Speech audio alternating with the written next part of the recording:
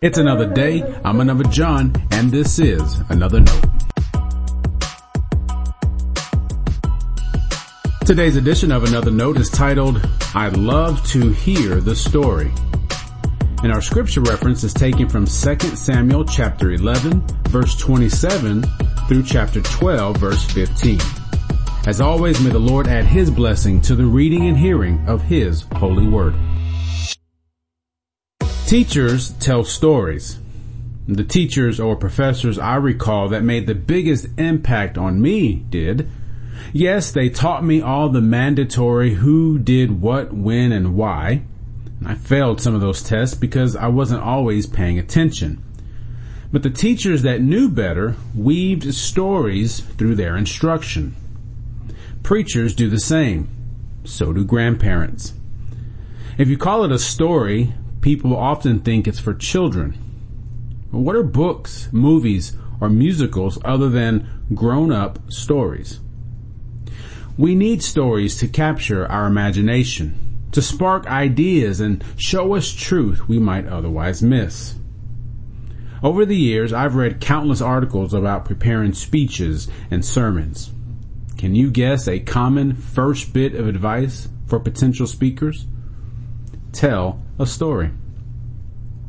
Some stories even convict us. And I don't mean the preachy ones. The good ones let the truth engage listeners on its own. Do you recall the story Nathan told David? Every king had a prophet, and 2 Samuel 12 says that the Lord sent Nathan to David, this time as a response to David's actions with Bathsheba. Nathan did such a good job of storytelling that David thought someone deserved to die. He gave an order of what the man in the story should do as his punishment.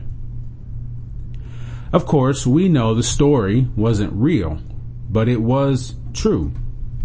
As soon as David saw himself in Nathan's story, he recognized what he had done. There's a familiar hymn that says, I love to tell the story.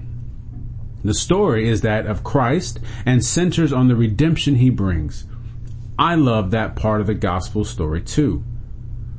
But there are other parts of the gospel to notice. Some people say you shouldn't read yourself into the stories of Scripture, that somehow doing so takes the focus off of Jesus. And that's not how I read the Bible. If good teachers tell stories, good learners listen and understand where they fit in. We love to hear the story. Jesus once told a parable about a sower. People did not understand what the story meant. We know this because He asked them, do you not understand this parable? He went on to explain each part of the parable.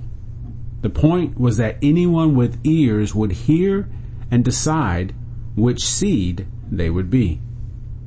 In other words, they had to choose how their lives fit into the story Jesus told. Learners of Jesus listen for stories. We listen to what the story of God tells us about the loving kindness of God, about ourselves, and our need for God. Think of it this way. Have you ever looked for a lecture in the Bible? No. We look for the truth speaking to our heart, soul, and mind through story. Stay blessed.